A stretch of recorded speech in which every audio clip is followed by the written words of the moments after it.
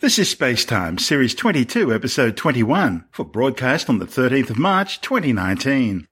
Coming up on Spacetime, Crew Dragon 2 completes its maiden mission. How much does the Milky Way weigh? And the new Chinese space station to fly this year.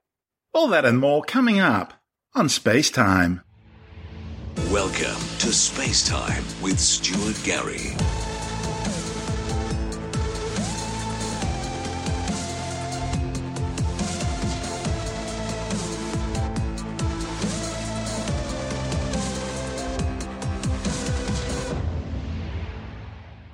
SpaceX's Crew Dragon 2 has splashed down safely in the North Atlantic Ocean, successfully ending its first unmanned orbital certification test flight. The Demonstration 1, or Demo 1 flight as it's being called, was launched just over a week earlier aboard a Falcon 9 rocket from Launch Complex 39A at the Kennedy Space Center on the Cape Canaveral Air Force Station in Florida. The Demo 1 mission flew to the International Space Station, autonomously docking with the orbiting outpost's Harmony module. The mission allowed engineers to check out the new capsule's equipment under actual end-to-end in-space flight conditions as part of the process needed to achieve human spaceflight qualification. The tests included all ground and spacecraft systems, including Dragon's avionics and communication systems, its telemetry, electrical, guidance and navigation systems, its control and propulsion systems, and its environmental and life support systems. The flight also monitored both internal and external loads, vibration levels, and acoustics. After remaining attached to the space station for 116.5 hours, the capsule then autonomously undocked from the orbiting outpost, moving to a safe holding position. Crew Dragon 2 then undertook a series of maneuvers, and 5 hours later undertook an all-important 12-minute deorbit burn, using its 8 Super Draco thrusters to the max to slow down and drop out of orbit. Dragon has performed its final departure burns from the International Space Station and is on its way back home to us. Today's mission actually began back on March 2nd when Dragon launched from Kennedy Space Center in Florida. Following that successful launch, Dragon arrived at the space station and docked with the orbiting lab on March 3rd. Dragon's return to Earth will mark the third completion of SpaceX's first demonstration mission for NASA's Commercial Crew program. While there are no astronauts on board Dragon today, this demonstration mission represents an important milestone as we approach our first crewed mission later this year. Earlier today, Dragon powered up from sleep mode and began its departure procedures and system checks. That's right. And then the spacecraft autonomously undocked from the International Space Station at 11:32 p.m. Pacific time. Then it began a series of departure burns to move away from the station. And I think we just heard trunk separation. Just had confirmation of the deorbit burn. NASA airplane that were flying around that recovery zone there, a WB-57, commonly used for a lot of atmospheric studies and other science missions, but able to put a tracking camera on it to try and get this re-entry through the Earth's atmosphere today. We're hearing that they should have AOS, acquisition of signal, back with the Dragon spacecraft. Right now it's about 46 kilometers in altitude. Acquired signal about a minute ahead of when it was expected. Where we're going to be looking for those initial drogue chute deployments at about 41 minutes after the hours. We're going to be keeping an eye out. You're going to see the drogue chutes deploy initially, followed by those 4 main parachutes, much larger and able to slow the vehicle down. This is Dragon coming home, the landing zone over the Atlantic, about 200 or so nautical miles off the coast of Florida. And hearing we're now about 20 kilometers in altitude. The Dragon spacecraft continuing to descend. It's now subsonic, so already starting to slow down thanks to the aerobraking, basically slamming into that Earth's atmosphere, causes a lot of friction and allows the vehicle to eventually reach its terminal velocity, basically. And then those parachutes are going to kick in. So there you have visual confirmation of the deployment of our drogue parachutes. This is the first of 2 parachute deployments. So those drogue chutes do the initial slowing, and then they're ultimately going to pull out the 4 main parachutes responsible for really slowing the spacecraft down. Twin Dayglow orange supersonic drag chutes were deployed after emerging from the plasma blackout zone roughly 20 kilometers above the splashdown recovery area. They were followed minutes later by the 4 orange and white main chutes, which gently floated the now charred and stained capsule to a perfect splashdown.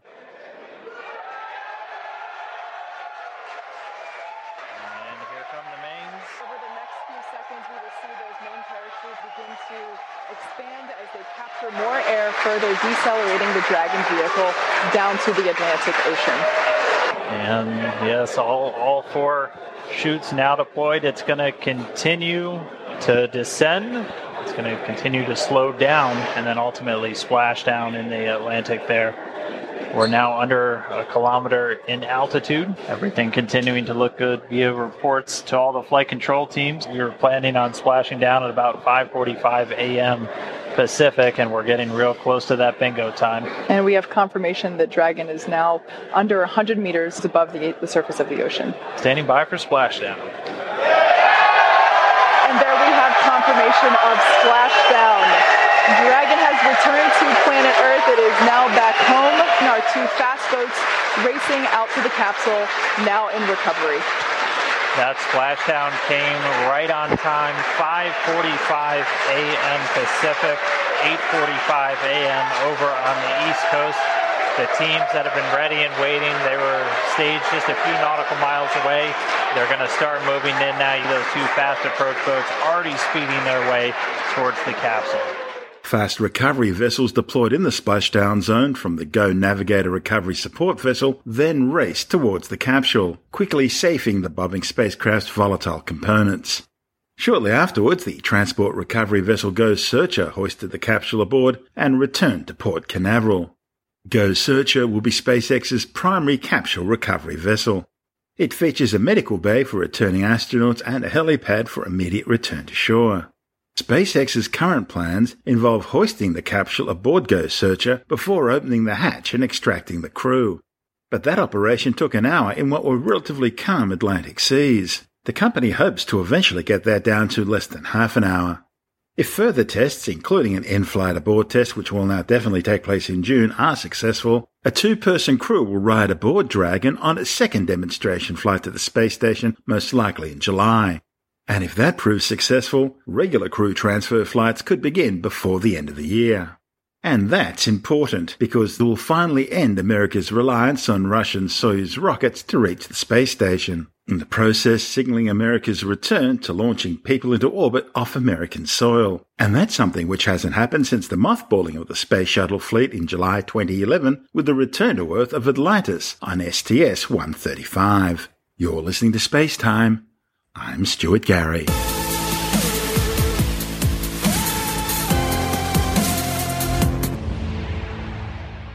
A new study has determined that the Milky Way galaxy contains at least 1.5 trillion times the mass of the Sun. The new figures, taking into account everything within 129,000 light-years of the galactic centre, are based on data from NASA's Hubble Space Telescope and the Gaia mission. Working out the mass of the Milky Way is one of the most fundamental measurements astronomers can make about our galactic home. However, despite decades of intense efforts, even the best available estimates of the Milky Way's mass have disagreed widely. Previous estimates, which we've covered both on Space Time and its predecessor Star Stuff, gave masses for the Milky Way ranging from 500 billion to 3 trillion times the mass of the Sun. This huge uncertainty has arisen primarily because of different methods being used for measuring the likely distribution of dark matter within our galaxy. Dark matter is important because it makes up some 80% of all the mass in the universe, and even larger percentages around galaxies. The study's lead author, Laura Watkins from the European Southern Observatory, says the problem is scientists simply can't detect dark matter directly, and that's what's led to the present uncertainty of the Milky Way's mass. The thing is, you simply can't measure accurately what you can't see. And although we know dark matter exists, it appears invisible to us, interacting only gravitationally with normal matter. Given the elusive nature of dark matter, which could make up to 90% of the mass of the Milky Way, astronomers had to use a clever method of weighing the Milky Way which relied on measuring the velocities of globular clusters, dense spherical balls of ancient stars which orbit around the galaxy's outskirts. Globular clusters contain thousands to millions of tightly gravitationally bound stars, which were all originally born at the same time in the same collapsing molecular gas and dust cloud.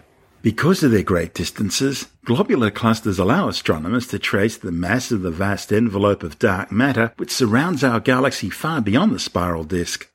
The more massive a galaxy, the faster its clusters move under the pull of its gravity. Most previous measurements were recording the speeds at which a cluster was approaching or receding from Earth, that is, the velocity of the cluster along our line of sight.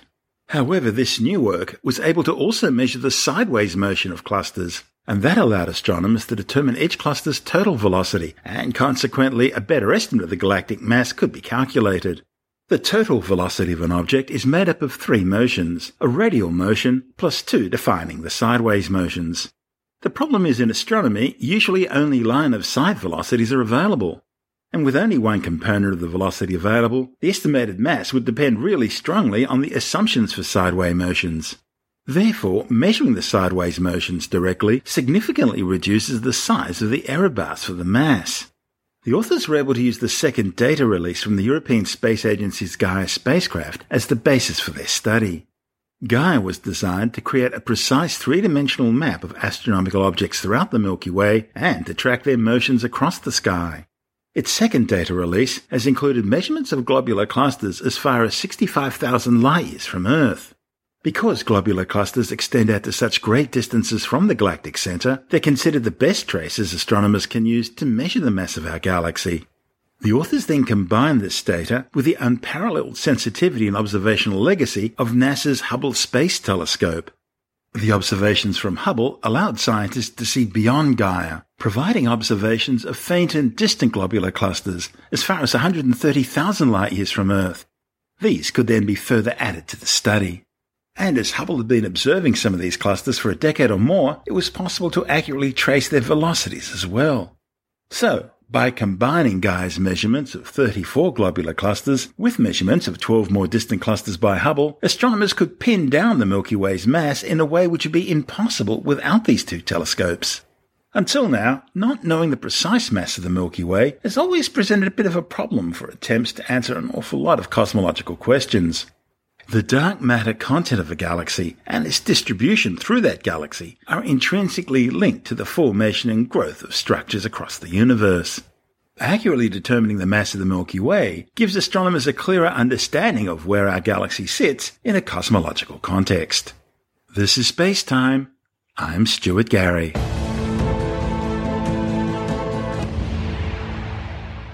China's Xinhua News Agency is reporting that Beijing will launch the core module of its new space station before the end of the year.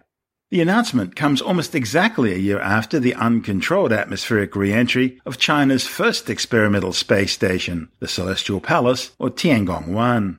The wildly out-of-control spinning, flaming wreckage of the space station eventually crashed into the southern Pacific Ocean just northwest of Tahiti. A second prototype space station, Tiangong-2, was launched in September 2016, and it's expected to be deorbited, hopefully under control, later this year. The new Chinese space station will use a core module to be known as the Harmony of the Heavens, or Tianhe-1, which will provide guidance, navigation, and station orientation control functions, as well as life support and living quarters for up to 3 crew members. The design of this core module will be based on the designs of the Tiangong-1 and 2 space stations. In fact, Beijing are so happy with the design, they've also been using it for the Tianzhu, or Heavenly Vessel, cargo ship. Beijing says the new orbital outpost should be completed and operational by 2022. The core module is slated to launch aboard the maiden flight of China's new Long March 5B rocket from the Wangcheng Satellite Launch Center on Hainan Island in the South China Sea.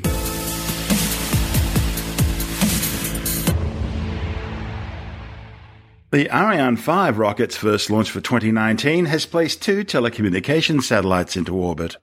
Arianespace Flight VA247 blasted off from the European Space Agency's Kourou spaceport in French Guiana, carrying the Saudi geostationary satellite 1 Hellasat 4 and the Indian GSAT 31. 9, 8, 7, 6, 5, 4, 3, 2, 1, top.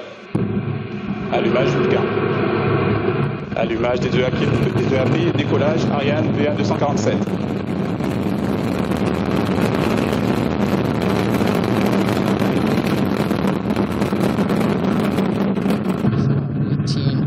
Local time and right on time. La propulsion est nominale. Mission, lifting off from the ground here in French Guiana with a lot of fire, carrying 2 new satellites.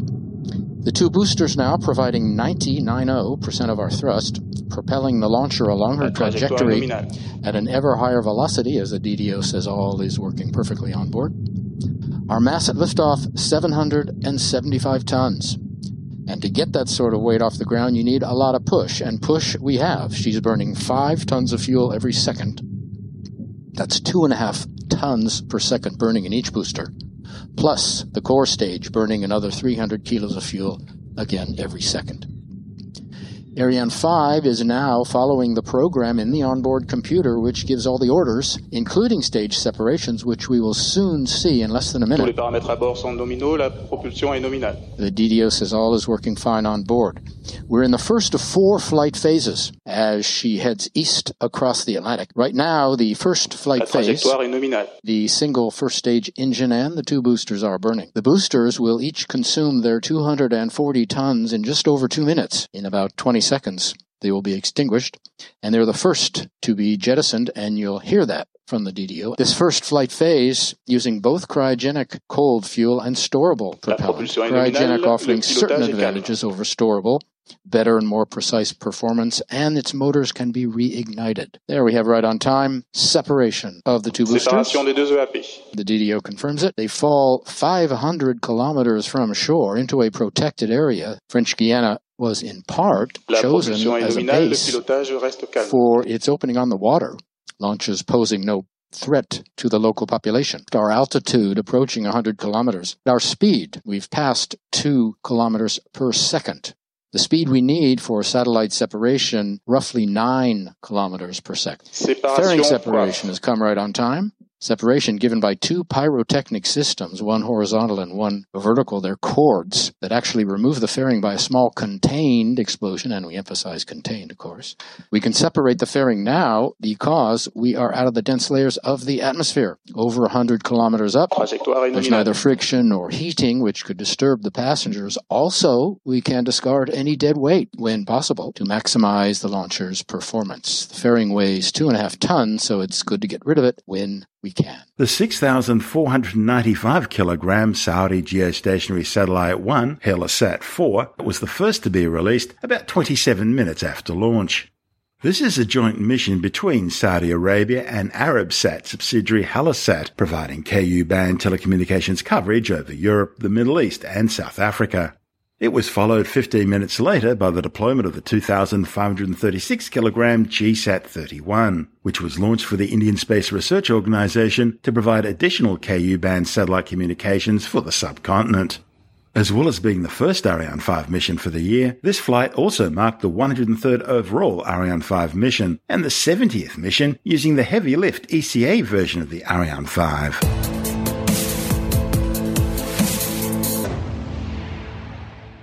And time now to take a brief look at some of the other stories making news in science this week with a science report. The Bureau of Meteorology has officially declared the last 3 months as the hottest Australian summer on record. The findings are in line with global warming predictions, which also warned of increasing numbers of extreme weather events such as floods, bushfires, ongoing drought, and persistent heat waves. Weather Bureau climatologist Dr. Lynette Petitio says unprecedented heatwave events during December and January played a major role in summer being Australia's warmest on record. She says there was a noticeable absence of strong cold fronts that would normally bring relief during summer, mainly as a result of persistent high-pressure systems sitting over the Tasman Sea, blocking those fronts from impacting the south of the country, especially during January. For the country as a whole, it was also among the 10 driest summers on record. In fact, only parts of northern Queensland and northwestern Victoria had above-average rainfall for the summer period. Danish researchers have found further evidence that the measles, mumps and rubella vaccination does not increase the risk of autism. The new research, reported in the journal's Annals of Internal Medicine, also found the vaccines do not trigger autism even in more susceptible children. The nationwide study looked at all Danish kids born between 1999 and 2010. That's more than 500,000 in total.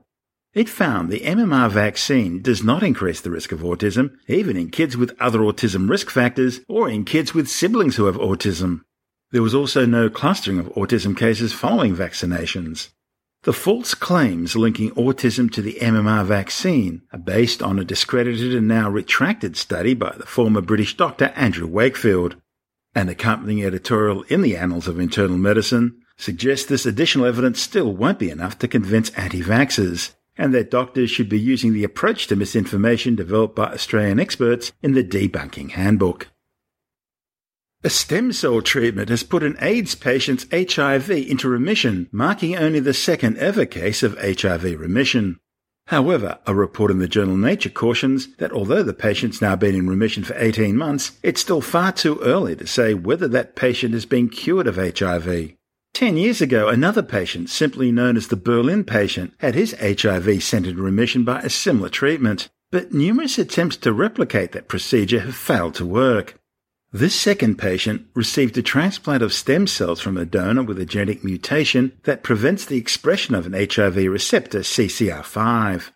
At the moment, the only way to treat HIV is with medications that suppress the virus, which people need to take for the rest of their lives. Worldwide, more than 37 million people are now living with HIV, but only around 59% are receiving antiretroviral treatments. That's mostly in Western countries. And drug-resistant HIV is becoming a growing concern. At the moment, almost 1 million people are still dying every year from HIV-related causes. Scientists have discovered an unusual example of rapid plant evolution in action, with confirmation that the South African beach daisy has drastically changed its appearance in the less than a century since it was first introduced into Australia.